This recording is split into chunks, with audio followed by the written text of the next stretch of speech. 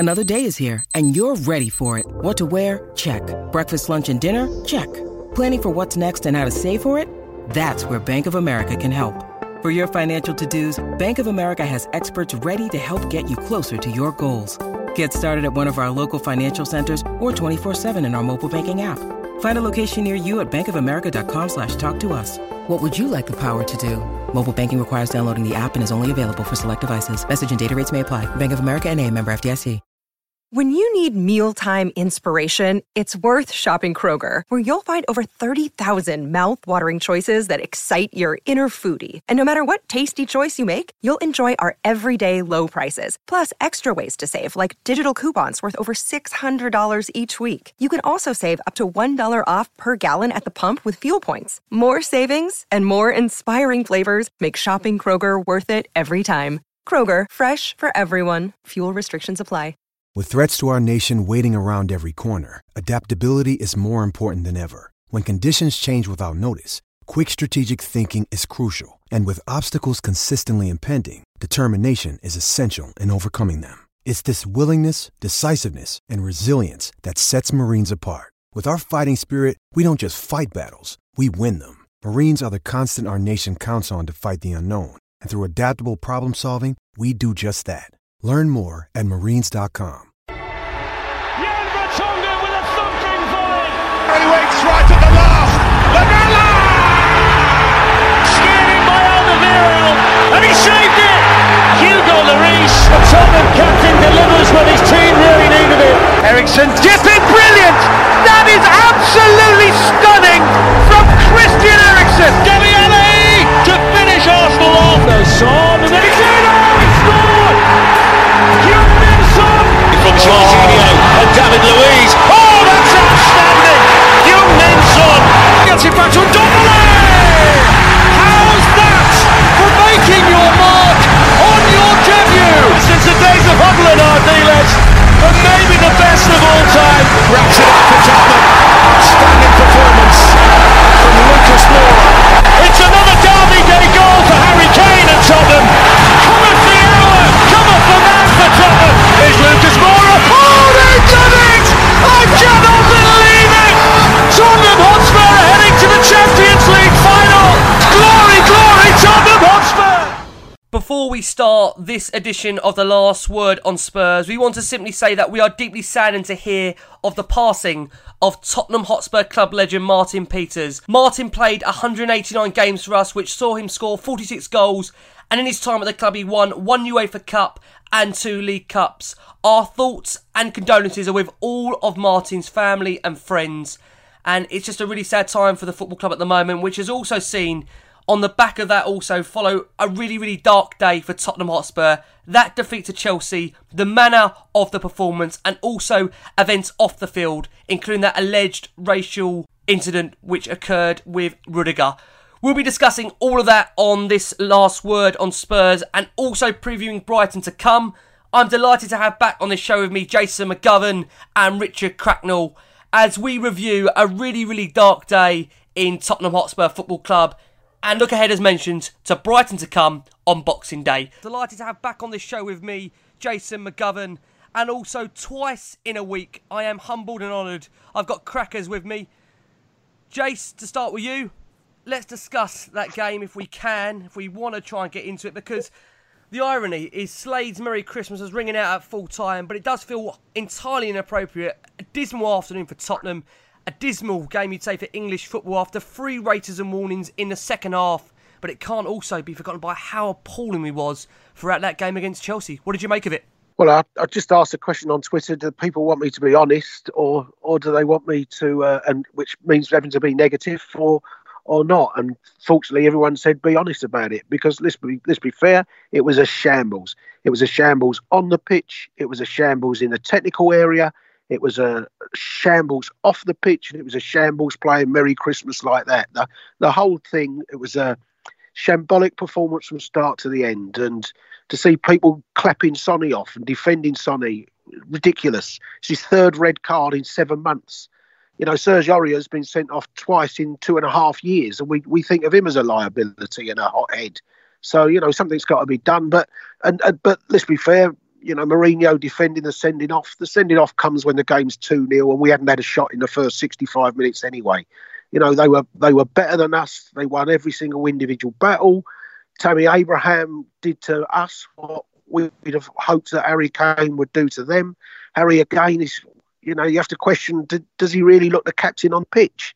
So it was a woeful performance from start to finish, and probably Davinson Sanchez defending is the only one that would come out with any, without too much blame to him. But Davinson Sanchez's use of the ball means you certainly couldn't praise his performance. But it was summed up by the Gazzaniga moment that I don't think any of us will ever be able to understand what the hell he was doing, because you just catch the ball. It didn't need to use his feet, wasn't put under any pressure. It was a simple catch, and he did that, and he was lucky not to get a red card himself for doing it. So, I don't know what positives you can take from today whatsoever. Yeah, agree with that one. And Crackers, just to bring you in, I mean, for me, it does not matter who manages this group of players, but if players have such a weak mentality and continue to make the individual errors and the brainless decision-making by this group of players on a game-by-game basis, surely it will be merely impossible for Jose Mourinho to have any kind of success at the football club. Agreed. It was just utterly brainless today. It was... I've been going Spurs since 76, so 40 odd years now, 43 years. And that was just up there with one of the most brainless, gutless performances I've ever seen, to be honest. I'll take getting beat all day long in a good game where we've given our all. In fact, one of my favourite ever Spurs games was Sunderland away 5 or 6 years ago when Darren Bent scored a penalty at the very start of the game for Sunderland, Gomez in goal. We lost 3-2. Brilliant game. Loved it. Absolutely loved it. Didn't like getting beat. But that's the level of understanding I have, like, in my heart for a game of football. I'll take it all day long, getting beat. What I won't take is that today. That was absolutely unacceptable. It was a brainless tactically. Every player was brainless. There was brainlessness in the stands. It was an absolute horror show all round. And as Jason said, it was only really Davinson Sanchez who looked like he was caring and trying, but even he was making the errors. And this, the centre midfield partnership, Dyer and Winks, Dyer and Sissoko, it's just not working. But who else has he got to work with? And so then you start to look upstairs at the club, and you're thinking to yourself, why has there not been this ongoing investment? Why did we have that window with no purchases at all? And it seems to be almost getting to a point now where there's so much work to be done with bringing players in. And, I know we've got Ndombele to get fit, and Lo Celso just doesn't seem to be fancied at all. But we could be looking at 6-7 players coming in, and that just doesn't work. You can't bring 6 or 7 players in. Arsenal are seeing this now, where they've had players getting to the ends of contracts and not being replaced, and players coming in and bedding down, and it looks ominous at the moment. But so many players just need an upgrade, a refresh, or somebody up behind them pushing them for their place. But it's a real worry. I mean, I think like the Burnley game papered over the cracks, and we've now seen Mourinho beaten by Solskjaer, should have been beaten by Wolves. If it was a boxing match, they'd have won that on points. Thankfully Jan popped up and scored that marvellous header. And now today. So, for me, the club, I loved Pochettino. I loved his energy. I loved what the philosophy he had for the club. And for me, he got a lot of forgiveness for that because he cared. He seemed to be almost one of us. He wasn't this heartless, destroyer of a manager. Like Mourinho, he just seems cold and calculating. But I got why they brought him in, because it was finished with Pochettino. Has he been so far, though, Rich? Just to bring you up on that point, though, Rich, has he been so far cold and calculating? I've found him to be quite warm at this moment in time. And don't get me wrong, listen, we're going to come on to it. He has failed so far his two biggest tests in time at Tottenham in terms of Man United and Chelsea. You can't get away from that. The performance has been nowhere near good enough. But back to your point of just being cold and calculative, has he been that so far during his reign at Spurs, or is he keeping this under cover at the moment? I think he's been working some good PR, self-PR, and coming across as a little bit more warm and cuddly. But generally, you would say, given his track record, he is this very cold, calculating character who does bring success to clubs, but also brings that dark side to him as well. He's a real Jekyll and Hyde with him, and we're seeing a lot of Jekyll or Hyde, whichever one the good guy is in that. So we are seeing that, but they brought him in, and for me, okay, bring him in, no problem, that's fine. It's a good decision as such, because of Pochettino going. You need somebody very, very good to steady the ship.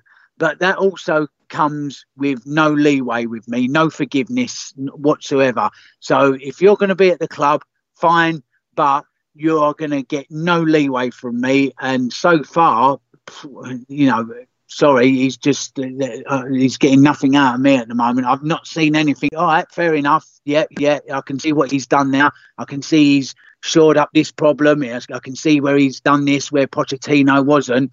For me, it's no different today. In fact, I'm struggling to think of a worse performance under Pochettino. I'd probably, if I went away and thought about it, there was a couple of cup games and that where I think to myself, that was poor. But that was up there amongst like some of the poorest of Pochettino's tactical displays that we saw under him. So no, complete horror show today. Jace, let's bring you into it, because let's be honest about it, it was the worst performance of Mourinho's era by some way. Son now gets Christmas off. We didn't turn up for Man United, and now this game. For Jose Mourinho, he suffered his first ever home defeat against a team he had previously managed, having gone unbeaten in the previous 13 across all competitions. 12 wins, 1 draw. He said after the game, they were better than us in the first half. It's not difficult for me to admit. They played in a system they are very comfortable with. How concerned, Jace, are you then? Because I know you've never been Jose Mourinho's biggest fan, but to put it into context so far of his start, let's be honest, before this game, Spurs were just 3 points off the top 4. You have to put that into account for me. To get us into that position where he was, I think was great, considering where he was, where he was coming into the club. There was a lot wrong. He's got it to some degree back on track, but it's a really, really devastating defeat. So the manner of it, tell us how you are feeling about Jose Mourinho at the moment. You know my views on him. My concern is always going to be the style of football. But I said on Love Sport, for me, to a degree, he has a free pass because he can't pick the sides that he wants to pick at the moment. And, today's performance, if that was under Pochettino, would be called tactically clueless. And that was a phrase constantly thrown at him. And I used to defend Poch sometimes and say, no matter how good your tactics can be, if you have players making such basic mistakes, you will get found out. And unfortunately, the better teams, and they're not a great Man United side, and they're not a great Chelsea side, but they still have players that are good enough to punish your errors that Burnley don't have, and that Bournemouth don't have, and that West Ham don't have. And so, they quickly sussed out, didn't they, when we go to Old Trafford? Aurier weak in that right back slot. Just keep going down that side. We make the errors. Gazzaniga makes an error, gets beat on his near post. We play Burnley, and it looks fantastic. And you said last week what an elite, was calling it elite. And I said to you then, be a little bit careful. Just be careful, Jason. I wasn't calling the performance elite. I was saying we've got an elite manager, and right, I did truly believe that under him. I still believe it now. We are going to achieve success. We are going to win trophies, but I think a lot of it depends on the group of players he's managing. And these players are not good enough. We're seeing that week in, week out, the basic individual errors we're making, Jace. That's what I mean by a free pass, because he doesn't have the side he wants. And you look at that and think, there's no way he wants a right-back playing 70 yards from his own goal, because he can't be trusted. And there's no way Mourinho would have said to Aurier at the start of the game, go asleep at a corner. Lucas Moura, not enough for me was spoken about of his error at the corner. It's, they took a short corner, not to two people standing 3 yards away. Lucas Moura's got to be aware and think, just get yourself between the ball and the man who's receiving it so that passing angle is cut off. But he's asleep and Aurier's not concentrating. So the pair of them, there's no way Mourinho tells people to defend like that. There's no way he tells Gazzaniga to do some of those things. There's no way he tells Kane not to move around up front. So, it looks tactically clueless like it did under Pochettino, but so many of those players are simply not doing the basics. And no matter what your tactical plan, you cannot escape those problems. And it's going to be those problems when you've said, I've talked, haven't I, recently, I've said there are so many flaws that are coming through in this side. And no matter what you do, you can't cover up for those flaws, and the better teams will punish you. And William, he's got that quality to cut inside and bend it in the corner, hasn't he? Which probably Ashley Barnes or Chris Wood or players like that haven't got that quality. But the better sides will punish us. And that's the sad thing. And so, we'll play the next 3 games, and they all look winnable games. Brighton, Southampton, what's the other one? Norwich. And you think, right, we'll just about get on the verge, and then it's Liverpool, and they will expose those same flaws, and they'll probably come and do the same to us. And that's the problem that he's up against. So I don't blame him for it completely at the moment, but let's be fair, the system Chelsea picked, okay, we don't expect them to play that way today, but it's not exactly a new system, is it? It's not something that's never been done in the Premier League. It's a system that probably most teams have played on and off for the past 3 or 4 seasons. We've played it ourselves. So, we know what a back 3 with the ball and a back 5 without the ball is. And we have to find those answers to it. But today it was so poor. And when we ended up with Lucas Moura at left back, I'm thinking, hold on, Poch got ripped for playing Sonny at left back against Chelsea. And we've ended up almost in the same position with that. And you're thinking, where was Ryan Sessegnon on the bench? There's a player we've bought. He could have gone and played as a left wing back for us, or played at left back when you're 2-0 down, but he's not even on the bench. So, Danny Rose is out there apparently for 20 minutes after the game, just standing on the pitch. What? Why is he even in the stadium? Why? So, I don't blame Mourinho for the whole mess at the moment. And I called it a mess the other night on Love Sport. But there are so many basic flaws with this team. It's really alarming to see what the hell has happened. We're going to take a flavour of some listener questions. We've got Brock at Stunning Spurs who says Mourinho has failed his 2 big tests miserably so far. Players were an absolute disgrace. A select few racist fans should never be allowed into football ever again. Chelsea deserve winners. An awful day to be a Spurs supporter. Lots of work to do. I'm sure we agree on that.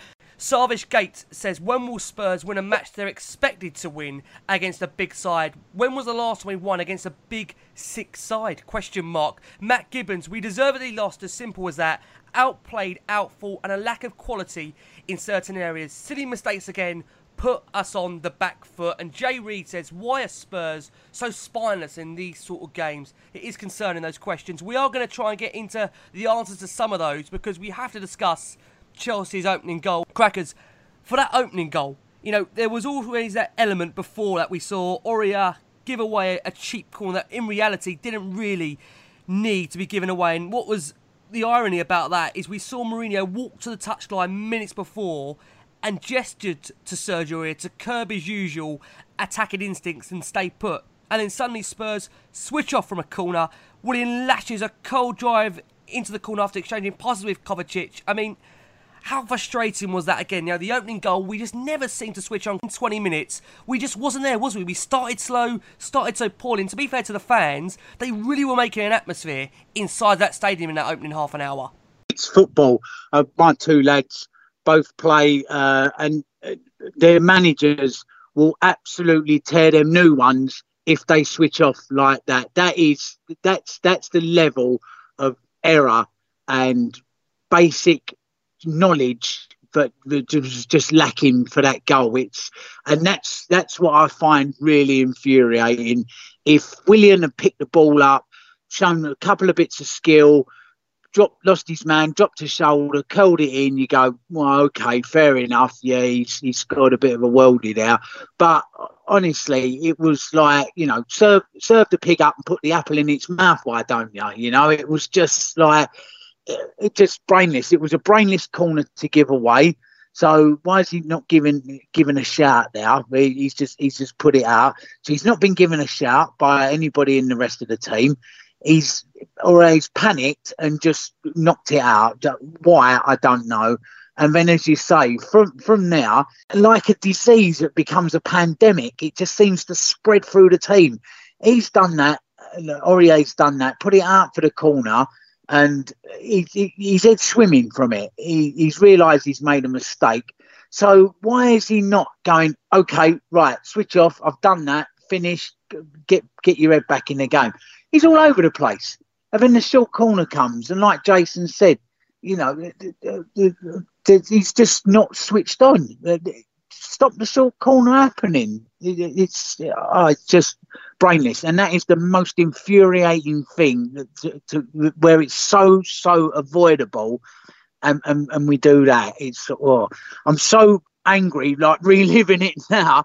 I'm struggling to find the words for it. It's schoolboy. It's not even schoolboy, because schoolboys get a telling off at half time for something like that, and you won't see them do it again. And if they do, then you say to yourself, okay, 12, 13, 14 years old, it does happen.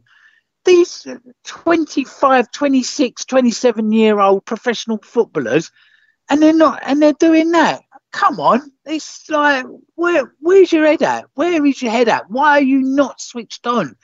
And where does that come from? That switching on, that being ready, being prepared, if you make a mistake, put it behind you. That seems to be the thing that really gets us in every one of these games, is when we make a mistake, we've got no, if we were boxers, to use a boxing analogy again, we've got no chin. If we get a clump on the chin, our head's swimming. We cannot take a punch, just cannot take one, because once we make a mistake, it's like, oh my God, and we just cannot come back from it. We just seems to be all over the place for a few minutes, and that's where we need to really, really get some work done. That obviously comes from the dressing room, from Mourinho, from speaking to these players, and keep drumming it into them. If you make a small mistake that leads to a corner, done. That's it. Switch back on. Get it back in the game. Go again. It's gone. It's finished. No point worrying about it. And that seems to be our problem, is just this glass chin we've got, that one mistake just leads to an absolute shit show. That's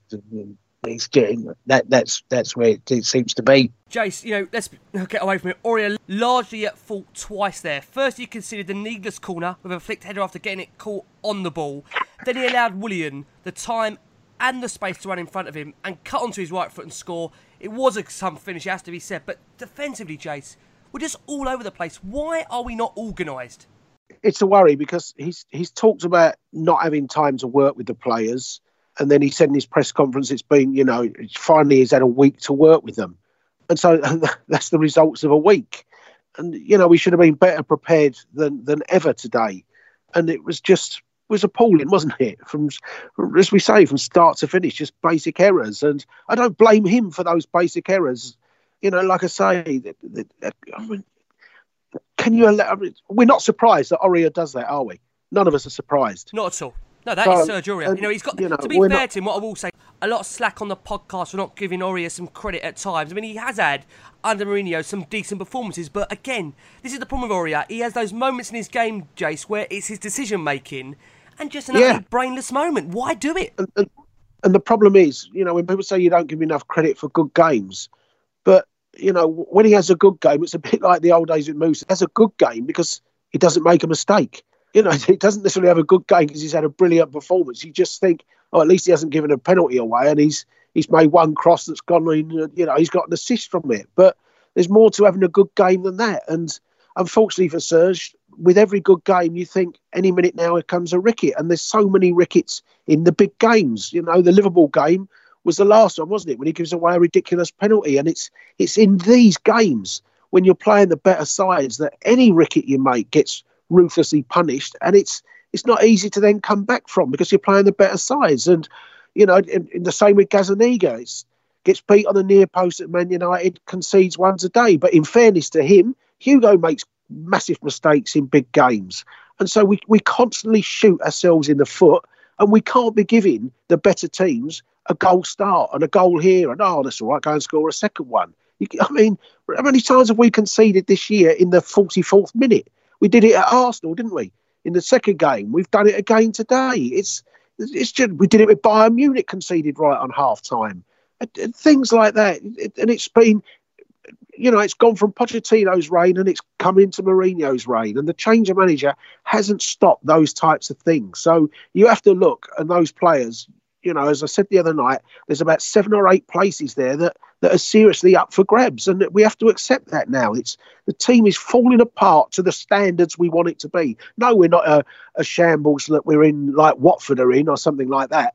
But to the expectancy that we now have of being a Champions League side, that side is in serious need of a makeover, and it's falling apart in front of our eyes. The only concern you might have, Jace, whether it can all be rectified in January and probably not. You know, the summer is probably... Oh, it can't be. No, it can't be. The summer's probably a better time to do it. But from one moment of madness to another, and I'm still trying to understand... I've watched this back a couple of times, but Gazzaniga, crackers, he tries a clearance... completely misses the ball and absolutely clatters into Alonso. We have the VAR check for a possible Chelsea penalty. You know, there's absolutely no way in my mind that anything else could have been given than a penalty. And I have to ask you, we've had a go at Hugo in the past for moments of madness, charging off his line, poor decision making. That moment really from Gazzaniga, it was uncharacteristic. Yes, we've seen rickets during its time. There has been moments where we've seen fumbles, but what makes him do what he did against Chelsea? No, again, another brainless moment. But it's like this pandemic through the team. And it was that whole thing that I've spoke about with the panic, making a mistake. And it just grows and it grows and it grows and it grows. And it just seemed to spread through the team, and the corner that we conceded. And just the whole team today, they just could not get a hold of themselves, and somebody out there to go round everybody like a Stevie Perriman back from the old days. Just get round everybody. There's just nobody on the pitch. It's gone round now and like shook players by the throat and literally, and just gone and then get hold of yourself, like get your head back in the game.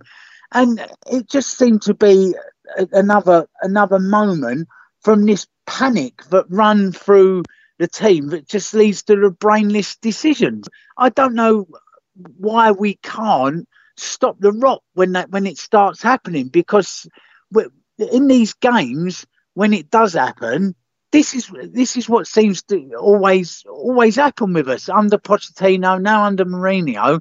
We start panicking and we start making mistakes, and they just grow and grow and grow. And I think it was just symptomatic of the whole game. It's just another one to add to the list. So why he's not coming to that point and catching it, I don't know, because his decision making's all over the place because of the way that the team was. It was a performance today akin to like when England played Holland in Euro 96, and we found out that they'd had this great big row in the dressing room beforehand, and they were all over the place. Or like Brazil in the World Cup final when Ronaldo was made to play even though he was sick. And be surprised if like the next couple of days there's like something goes around Twitter and around Facebook saying, oh my God, did you hear before the game, like so-and-so had so-and-so by the throat, and there was a great big battle royale in the changing room and he had a row with it. Like, it was almost as if like they'd had sort of terrible, shocking news before kickoff that had completely wrong-footed them, or like, you know, they'd just been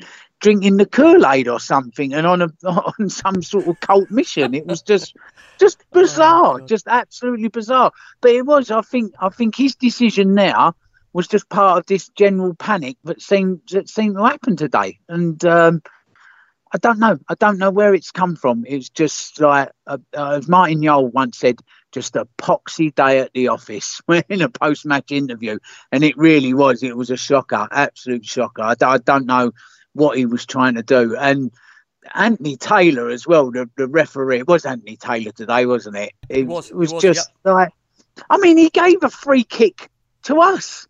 If there was no VAR, it would have been a free kick to us. I mean, what day of the week is that ever?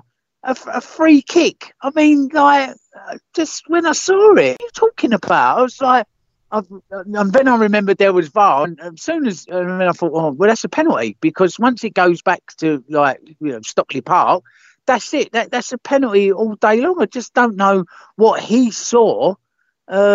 I don't know. Did we have the Arsenal chef cooking lasagna as a pre-match meal again today? And like, just weird, difficult to understand. Weird. I mean, the fact is an attempted acrobatic clearance. I mean, I still don't quite know. Having watched it back 4, 5, 6, 7 times, what Paolo Gazzaniga was attempting. And to be fair, like I said earlier, I mean, that particular action he did was uncharacteristic for his behaviour, because he's always, to some degree, he's not one to charge off his line.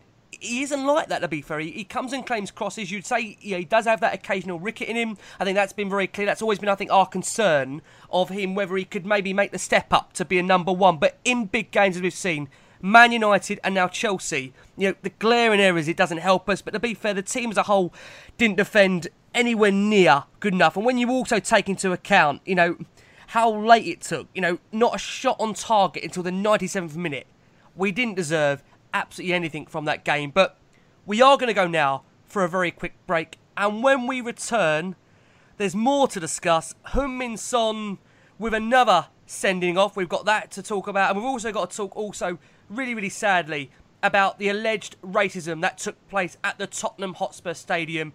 And we're also going to try and give a brief preview ahead to Brighton to come just after Christmas. Please don't go anywhere. We are going to be back after this very short break. Crackers, at half-time, we was all calling out for a substitution. We were wondering whether we'd be looking to bring Ndombele on, but it was Christian Eriksen. And interestingly, that's the second time in 8 matches in which Jose Mourinho has sacrificed Eric Dyer early for the Dane. I mean, does it surprise you that he opted for Eriksen over Ndombele? When I tell you that Ndombele completed more take-ons than Spurs' front four combined against Chelsea, and he only was on the field for 24 minutes. Did that midfield substitution surprise you?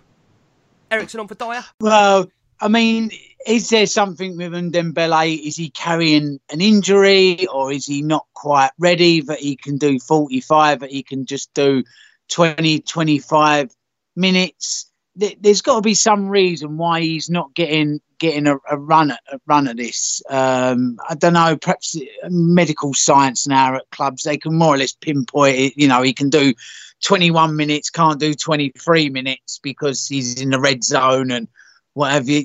Yeah, it's. I don't know. I think the game, to be fair to Mourinho, I think the game did need an Eriksen and a good Eriksen performance. Might have just opened us up a little bit to get at them, and but that just never happened either, which was just sort of sum the day up. But it looked like it did need an Eriksen in there to try and magic something up.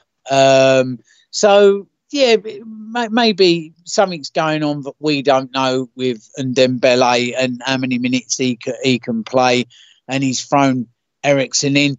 As far as I'm concerned, if Eriksen's still a Spurs player, then play him. If he's set up for that sort of game, then you play him until he goes. Or if Ndombele can play him instead, if he can play 90 minutes. So there must be some reasoning behind it. It's just another bizarre decision on the most bizarre of days, really. So, but yeah, Eriksen, like I said last week when I was on, he's going to be a massive loss. I just really, really wish he would stay, get his head back in the game with us and come back and be the Eriksen of a couple of seasons ago, because we seem to be massively missing Eriksen Part 1 and not this Eriksen Part 2 that we currently seem to have with him. It's there's got to be some, as I say, some reason why Ndombele didn't come on and Eriksen did. I mean, Jay, just to bring you into that on Christian Eriksen, is it the fact those kind of results and performances in games like the Chelsea and Man United, which is probably part of the reason why he no longer wants to be at the club? He doesn't feel Tottenham can go on to the next level. Even with Mourinho there, he knows that there's such a big job ahead of him that maybe that's why Christian Eriksen does want to leave the club. I mean, interestingly, Jason, what did you make of that substitution? Only because with Ndombele, I mean, you've been on record saying that you've been really disappointed so far that Tanguy Ndombele hasn't been able to adapt to the Premier League yet in terms of fitness, because he's been here now, let's be honest, since August, so 4 or 5 months down the line.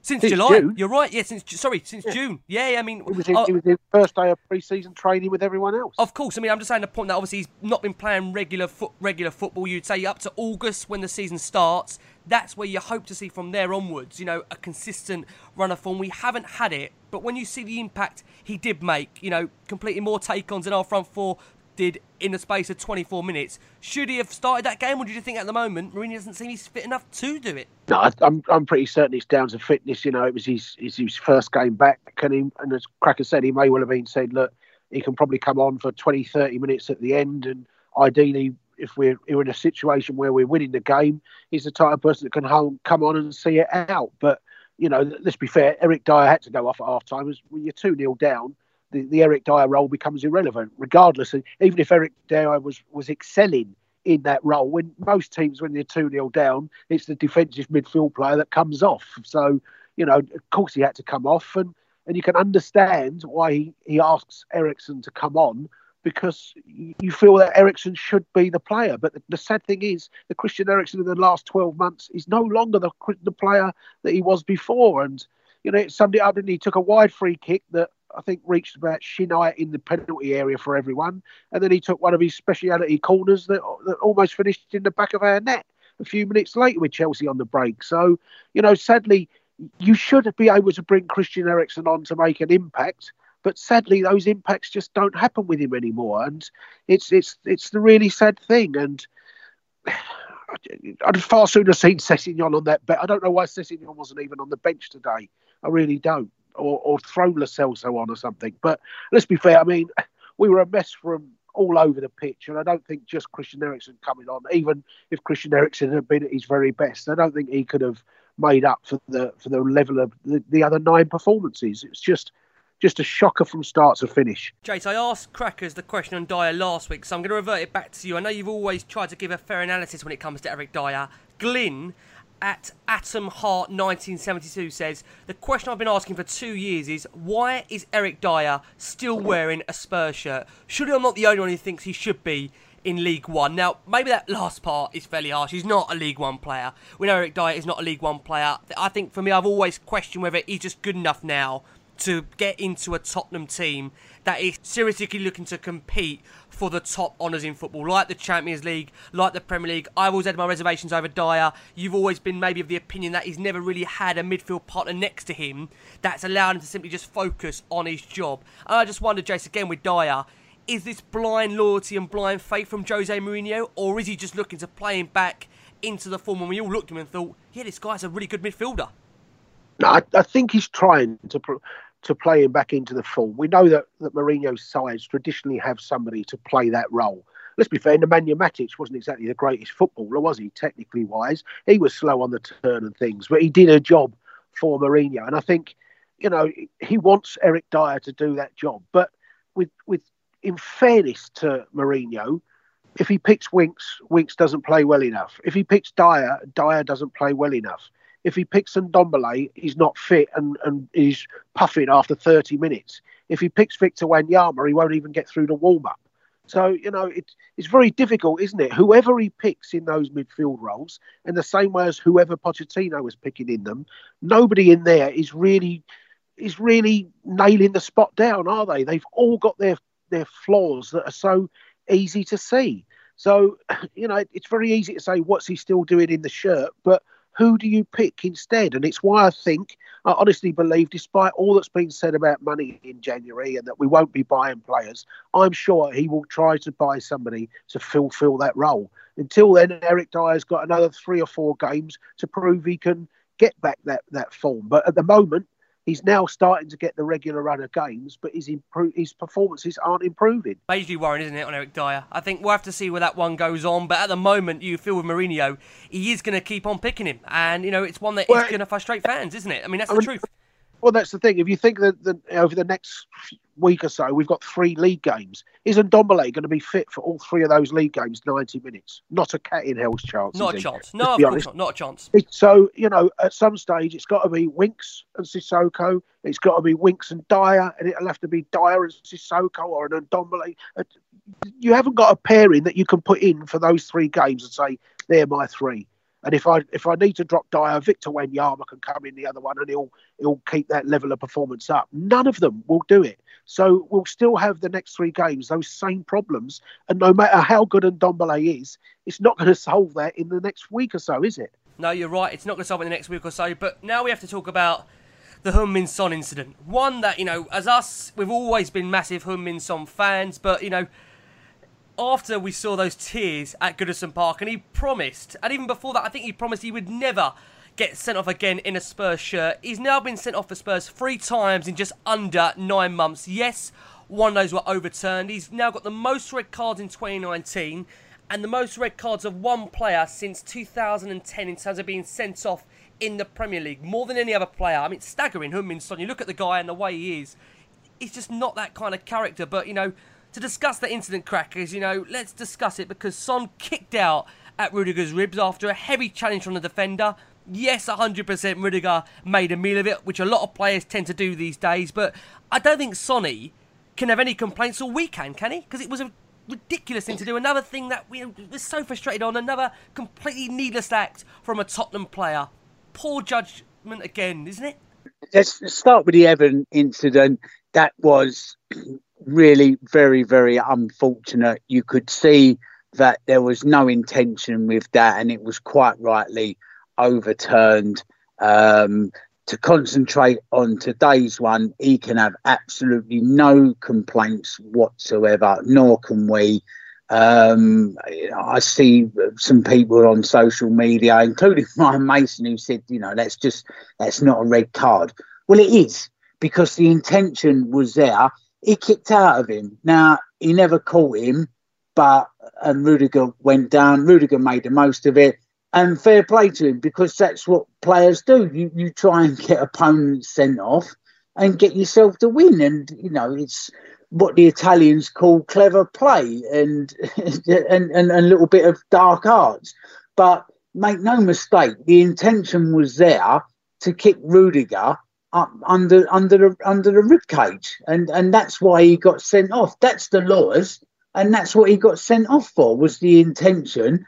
And luckily for him, he didn't catch him, because if he did, he could have done him some damage with a kick like that. Now, I know Rudiger's giving him a little bit as he's gone down. Maybe partly he's given him some and in the challenge, but he has kicked out. And again, it's just like, I don't see Sonny as that type of player, but today it was just like another incident, just like a bizarreness that's happened today. It's just like, wow, like you just wouldn't think he's got that in his locker, and he has. He did have that today. It was just weird, but the actual sending off, no complaints whatsoever, and anybody that's trying to sort of defend it, then you just can't. It's just indefensible. Why he's done it, I don't know. Why lots of things happened today,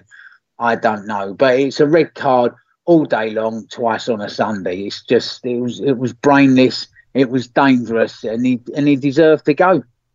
Jace, just to bring you on that point, Mourinho after the game said Rudiger for sure is having scans in the hospital on his broken ribs. It was such a bad tackle. In my country, we say clever player. Why I fell in love with this country is because we don't call them clever players. Mourinho clearly defending Heung-min Son and thinking that Rudiger played it up, which to be fair he did. But Jace, I don't think we can really defend Son in this one, can we? It looked like for me, it was definitely a red card. And it's a moment that Sonny really, is that just unfortunately just a moment of instinct where he doesn't mean to do it, but he's caught up in the emotion, and his reaction is, as I just said, it's just needless to do it in a game that, let's be honest, at 2-0, we're still very much in that game. There's still a lot of time to play. 1 goal back in Chelsea, there would be nerves there, but Sonny really, with that sending off, it gives us absolutely no chance to get back into that game, doesn't it? No, well, I mean, to be complaining about Rudiger's reaction and almost, complaining about the dark arts, it was Mourinho that brought Diego Costa to English football. So let's be honest, Mourinho's teams have always been masters of the dark arts. So you can't cry wolf. And if it had happened the other way round, you'd expect one of our players to do it. And one of our players at some stage this season will fake an injury in the same way. The thing is, don't give the player the opportunity to do it. And he reacted at Bournemouth.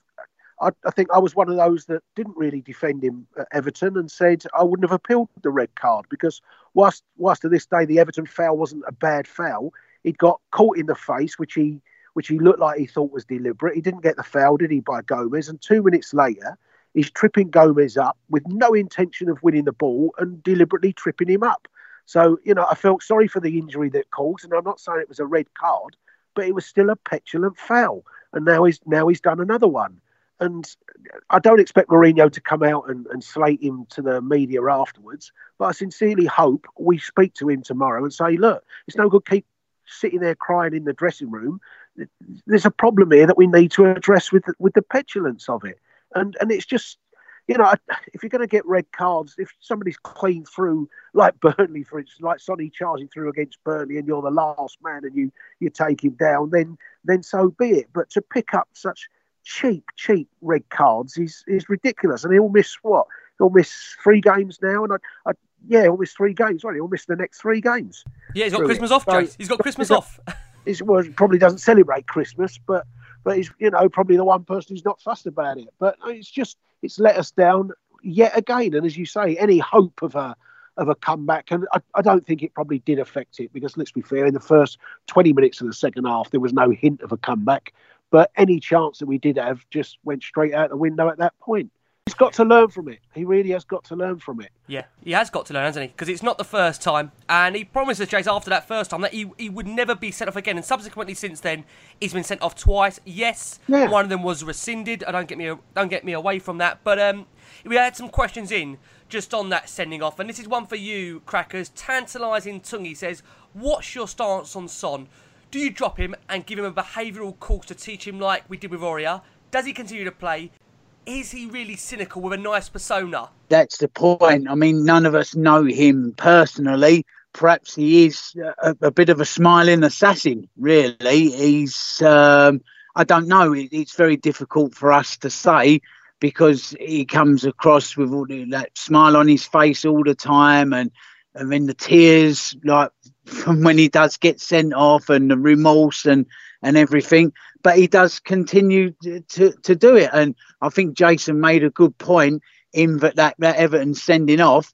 There was that incident just before the unfortunate incident where it was, again, petulance and a kick out. And I mean, if we can't keep having that, and if there is a behavioural problem like that, then it needs to be addressed. But now we've got this brilliant manager who's supposed to be able to deal with big players, then surely he's going to be able to find the right way forward to be able to bring him in from what his behavioural issues, if they are there. I mean, we had the similar thing, didn't we, Dele Alli, when he got sent off in that European game, and Dele Alli played through it, and he's eventually got less niggly in time, Dele Alli, and he's not so reactionary. Although there was a little incident with him today, but that shows you Dele Alli, he didn't actually do anything in that incident other than square up to somebody, whereas the old Dele Alli would have perhaps done something. So it shows you can manage it. I think the problem with Sonny that we'll find, I don't think he's a smiling assassin or anything. I know he's nothing like that, but there's obviously a short fuse. But the more it happens, the more other sides will play on it. And so, you're all right, he's suspended now, I know, but Middlesbrough, for instance, which I think will be his first game back, they'll be saying, just just give him a little sly dig. Give him a sly dig off the ball and see if you can get him to react. And it will take time. And players, you know, when next time he goes into a thing, you'll get somebody else who'll think, oh, I'll roll around the floor a few times and make it look a lot worse. And now he'll get a reputation where perhaps he's a smiling post. Sonny wouldn't do that. But now referees will think, that's him again. And so, you know, players will look to use everything to their advantage, won't they? And it wouldn't surprise me if in the next year he does get targeted and his temperament will be tested a lot more so than perhaps we realise it is at the moment.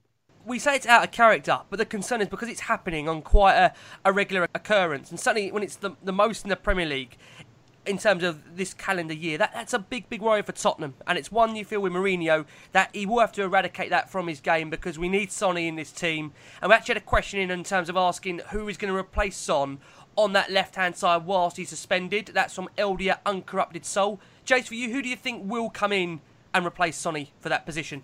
It does open the door for maybe Sessegnon to be seen, but it wouldn't surprise me if he tries to play 4-3-3 with it, and he brings an Eriksen into the team or an Ndombele alongside Sissoko, and Winks will probably get a game at some stage as well, and that he'll just go with the front three, because you know he can see that we're losing control of midfield as well. So it maybe gives him a convenient way to change his tactics around without upsetting those players that he's brought in. But if he wants to keep the same shape, then surely that opens the door for Sessegnon to play. But we'll see. I mean, you know, part of it we see with Toby signing this week. Maybe he still does hold some hope of Eriksen being able to be persuaded and thinks, you know, I don't want to shut the door completely on him. But, you know, I hope it's not Eriksen that does come in, that's for sure. We'll have to wait and see definitely on that. Now, this is an incident that we never wanted to discuss, or it's such a sensitive case, this, but we have to talk about the alleged racism that took place at the Tottenham Hotspur Stadium. Now, it's worth pointing out firstly that there was quite a few tannoy announcements during that game. Now, obviously, this is alleged racism towards Chelsea defender Rudiger. Now, before that, we saw fans throwing things on the pitch into the Chelsea 6-yard box from the south stand. It looked like a cup of drinks or some kind, which wasn't good at all. But that then followed the following announcements from the tannoy, which was saying racist behaviour from spectators interfering with the game. Now, for me, there should be an absolute zero tolerance on this. And if you're in that stadium, or you saw or heard anything racist, tell a steward and ensure they never return to a football match again, because there is no place at all for racism in football. And I'm sure you boys are going to echo those sentiments. It's dark as it is to lose to Chelsea, but it's an even darker day when our football club, you know, when we're surrounded by a decent fan base, for a minority, with maybe talking 1, 2 or 3 people, to try and tarnish Tottenham Hotspur's reputation as a football club. It's simply not on, is it, Crackers? No, I just want to caveat something I said at the start of the show when I said it was a brainless day all round. I said it was brainless on the pitch. It was brainless in the stands. That's what I was alluding to with this incident. But when I say brainless, let me just caveat that, as I said, with against those people that carried out allegedly what's being alleged to have happened and racist incidents, because it isn't everyone. 99.99% of people can go to a game of football, can have a bit of a swear and a bit of a cuss, you know, that happens, but generally they're not shouting racist, abusive, bigotry things, you know, and it just pales the game in significance. You know, what happened today on the pitch was terrible. What's happened off of it allegedly, and if it's proven so, is a million times worse. There's just no place for it in the game. You know, it's, and I sort of alluding to what Gary Neville said, whereby, you know, we've just had this election, and it's been something that's the whole election's been surrounded by this racism debate and that whole thing. And I make Gary Neville right. Actually, I think, you know, it just seems to be an empowerment of racism at the moment, at all levels of society, and it just seems, and football's no different. It's just a reflection of general people in society, and people just seem to be lately able to, or feel empowered to say what they like. But you can't, and we were speaking a little bit earlier before the show started when you said, like, the whole ground's covered by CCTV now. There's no way you're getting away with anything, lobbing stuff onto the pitch, saying things. But then, these are people of very, very low education. You and I would think to yourself, well, we wouldn't do it anyway, but and not at a football game, because we know straight away you'll be pinpointed by like razor sharp CCTV and dealt with. But this is how stupid they are. It's just like you should know you're going to get caught doing these things. But, if you're dumb enough to not realise that, you're dumb enough to be racist and saying things and chucking things. And there just really is no place for it. And not at a club like Spurs, because down the years, it's never been something that's been associated with the club. We've always been very, very progressive. I mean, even down to things like back in the old days of the 70s and 80s, even if you disagree with hooliganism, we always had hooligans that were West Indian lads and black lads, where other clubs just never had that. I mean, that's the level of inclusiveness that Spurs has sort of enjoyed down the years. But even our hooligans were integrated. It's just like we've got a fantastic, LGBT supporters group as well. We've always been really, really inclusive. So it really does hit home even harder when somebody in your club, like a club like Spurs, our club, starts shouting racist things. There's just no place for these people. Go away, go and do something else. We just don't want you at the club. Spot on, Cracker. We don't want anyone of that mindset anywhere near our great football club, tarnishing our name. And Jace, just to bring you into this, just to make it very, very clear that there was only one reported alleged racist incident. Now, just to be very clear, we are recording on Sunday night, so obviously that could be subject to being changed. We don't know. But just to be very clear that, as we understand it, there was only one reported alleged racist incident, which is bad enough. And 3 stadium announcements, as that is what the club were told by the Premier League protocol. There was one in the 74th, the 83rd and the 93rd minute. So just to be very clear, there was only one incident, but as standard Premier League protocol, it was being obviously tannoyed across the stadium that racist behaviour from spectators is interfering with the game. I mean, Jace, as Crackers eloquently put it there is absolutely no place for that in football. No, and as you say, it's come from a fan base that's always stood up against it, and hence why we have the Y word debate and how we've reclaimed it as a way of being against racism. So, of all the clubs for it to happen to, we highlight it at Chelsea more so than at any other club. And it's pot and kettle tonight, isn't it? You're right, there's no place. And similarly, don't throw things at opposition players. We had it with a bottle incident at Woolwich last year, thrown at Dele Alli, and we were up in arms about it. And today we're throwing, whatever. It doesn't matter if it's a cup of water or anything. You don't go to football to throw things at opposition players either. It's absolutely moronic behaviour and mirrored what so much of the chaos was going on the pitch. And, tomorrow morning it's going to be a tough read for everyone, isn't it? It's going to be some awful reports about Tottenham on the pitch, and then we'll have incidents written about us off the pitch. And, with the incident last year with Aubameyang, that was horrendous, wasn't it? Let's be honest, there's no excuse for that, whether it's Arsenal or not. So we'll start to get a reputation of ourselves, and it's ridiculous. And then everyone will jump on the Y word, and it becomes an even bigger incident. So there's absolutely no place for it in society, and certainly not in a football ground, that's for sure. Spot on. And just after the game, Jose Mourinho said, "I'm disappointed that things like that can still happen, but the referee stopped the game. He spoke to the players, he spoke to the captains, he spoke with the coaches.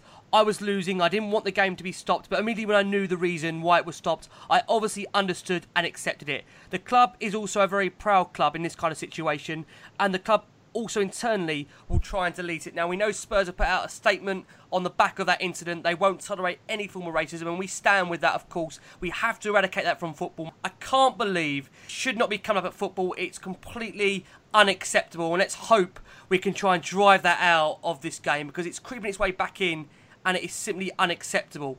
Now, to try and focus on maybe one or two positives of the game. There wasn't many, as we know. One of them was the performance, Jace, that you mentioned of Davinson Sanchez. And to be fair, Crackers, coming around to you, he really is starting to shine now with a regular run of games. And look, the real force in that centre-back pair alongside Toby Alderweireld. Do you think with Sanchez, we've got a player there that hopefully will be our centre-back for many, many years to come? Yeah, exactly. And if you can shine on a day like today, it's almost pure Edwin all around. you are not. Then, yeah, I think that shows the level he's beginning to aspire to and beginning to achieve. He could have quite easily just fallen over with everybody else, but he's kept his head today. He put in a fair performance on what was a dismal day, and that's doubly impressive given what was happening around him as well. So I remember when he came, a lot of Ajax fans, and they know their onions. They know a good young player, man alive. They put some through down the years at that club, and they were all saying how gutted they was to lose him, and that it really hurt that he'd gone, and sort of good luck at Spurs. So they're a good judge of a young player at Ajax, the fans there, and you could just see from the level of how upset they was he was gone, what he could go on to become. And he's still just a kid, but he's such a unit. And he was one small positive today on a terrible day. So that gives it a little bit of hope. Agree totally, and I think also with Tanguy Ndombele we spoke about earlier, two of the players that really out of that game came away with any shred of credit. Now, we are going to go for one final break, and then we're going to look ahead to Brighton to come for Tottenham Hotspur on Boxing Day. Games come thick and fast, as we know, during this Christmas period. And to start with you, Jace, Brighton at the moment, they're 13th in the Premier League, played 18, won 5. To be fair, under Graham Potter, they have seen, I think, an upturn in their form. I think they played well under him since he's been there. I mean, what kind of game are we going to expect? We saw, the real end to Maurizio Pochettino's reign for me, I think, at that Brighton game. Bringing them back to White Hart Lane, that stadium, we need to see a reaction now, don't we, at home? Well, we certainly need to see a reaction in all sorts of ways. We needed a reaction at Brighton after the Bayern debacle, and we didn't get one. We need a reaction because of the Chelsea debacle, and we need a reaction because of how poor we were at Brighton in the first place. So, there's plenty of reasons to demand a reaction. I think we'll get one, but only if we keep our marbles about us, because if we continue to make some of the errors that we make today, then Brighton will beat us. It's as simple as that. We've got to have a little bit more composure to our play, and if we do that, our quality should see you through. But no matter how much quality you got in your team, if you make such brainless decisions, you'll get punished for them. And Brighton, I saw their game at Palace on Monday. For 75 minutes, Brighton played some excellent football, but couldn't get the second goal. And then it showed you there's still areas for Brighton to be concerned, because Palace went at them for 15 minutes and ended up could quite easily have won the game. So, hopefully we take a note from that. But as I say, it's about our attitude and about our heads. And if our attitude's right and our heads are right, I totally think we'll beat Brighton and we'll be comfortable in the game. But if we make the stupid mistakes, Brighton are still a good enough side to punish us for them. And just also, Crackers, in terms of that top four battle now, great opportunity for Tottenham they had against Chelsea to actually go into the top four over Christmas. With that gap now going back to 6 points, is this now a must-win game for Tottenham? Do you put that much emphasis on it? Because Spurs, you look at that table, they can't really afford to get any bigger than those 6 points, can they, over this Christmas period? No, not at all. And as you say, Brighton have got Graham Potter in the dugout. After today's performance, I think we might need Harry Potter in our dugout. Certainly need a couple of spells for some of these defenders to go away, didn't we? Yeah. Or some kind of magic in the window. Yeah, there's got to be a reaction on Boxing Day, and it's got to be a big reaction. It's got to be 3 points that game, and as I said, the Norwich game as well. We've got to go and win that. We've got to go there and win that, and we've got to take the next 9 points. We've got to take 9 out of 9 to keep us keep us in touch, or else, anything less, even one of those ending up a draw and not a win, forget it. We have got to pull 9 points, and we've just got to find a bit of traction, put today behind us, get a few wins, and then go into like the bigger games. It's all very well skittling over teams like Brighton, teams like Norwich.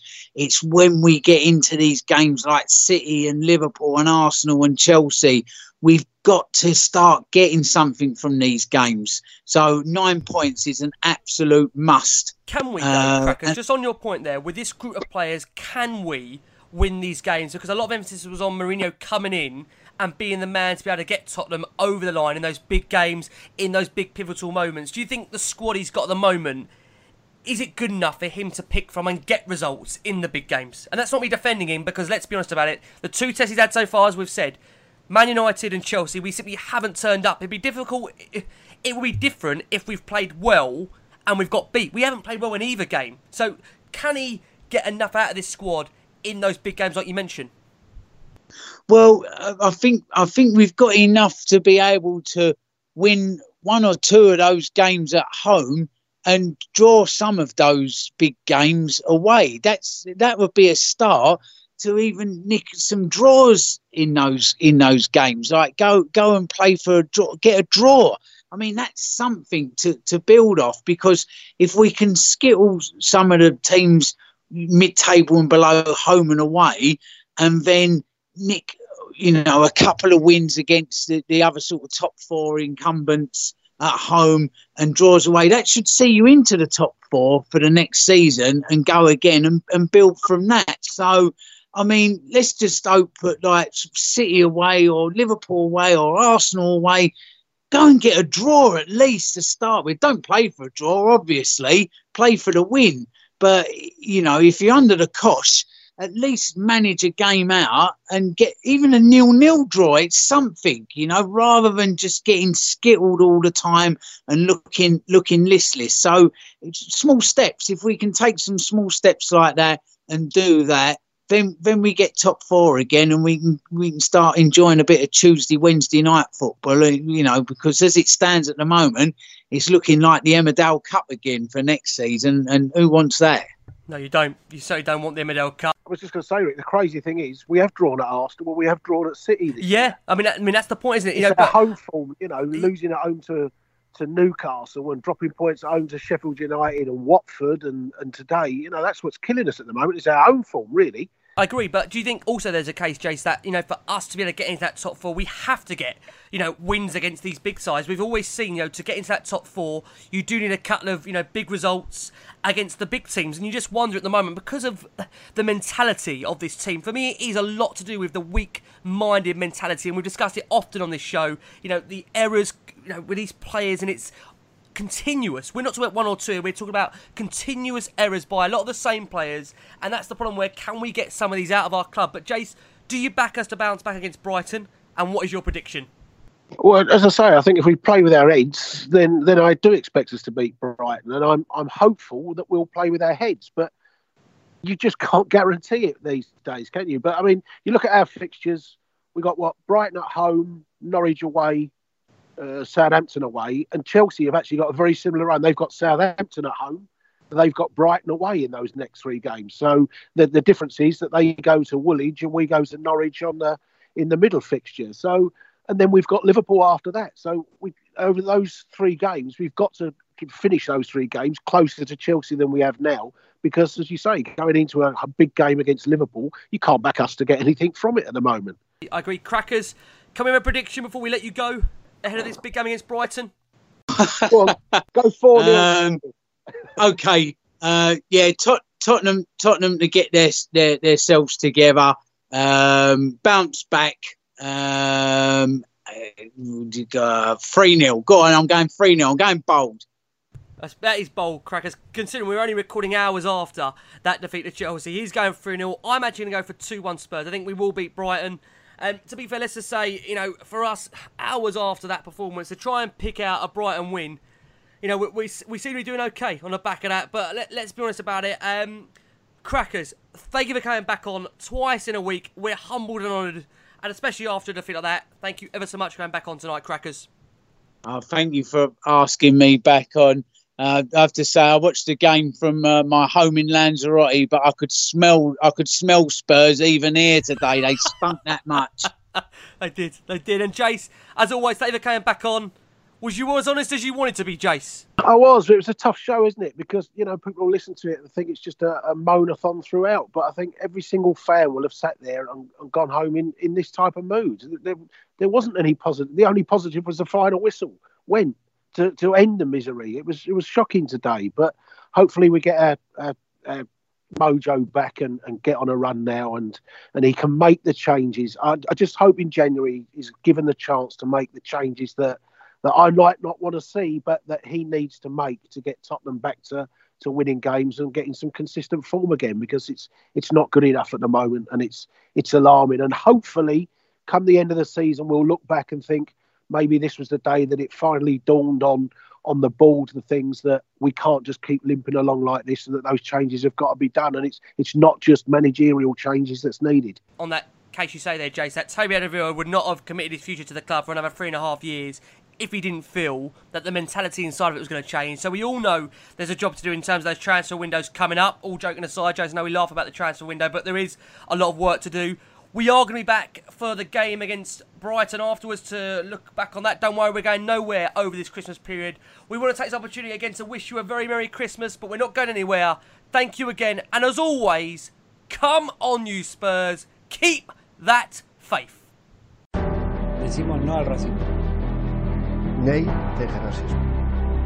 Nein zu Rassismus. Non au racisme. No al racismo. No to racism.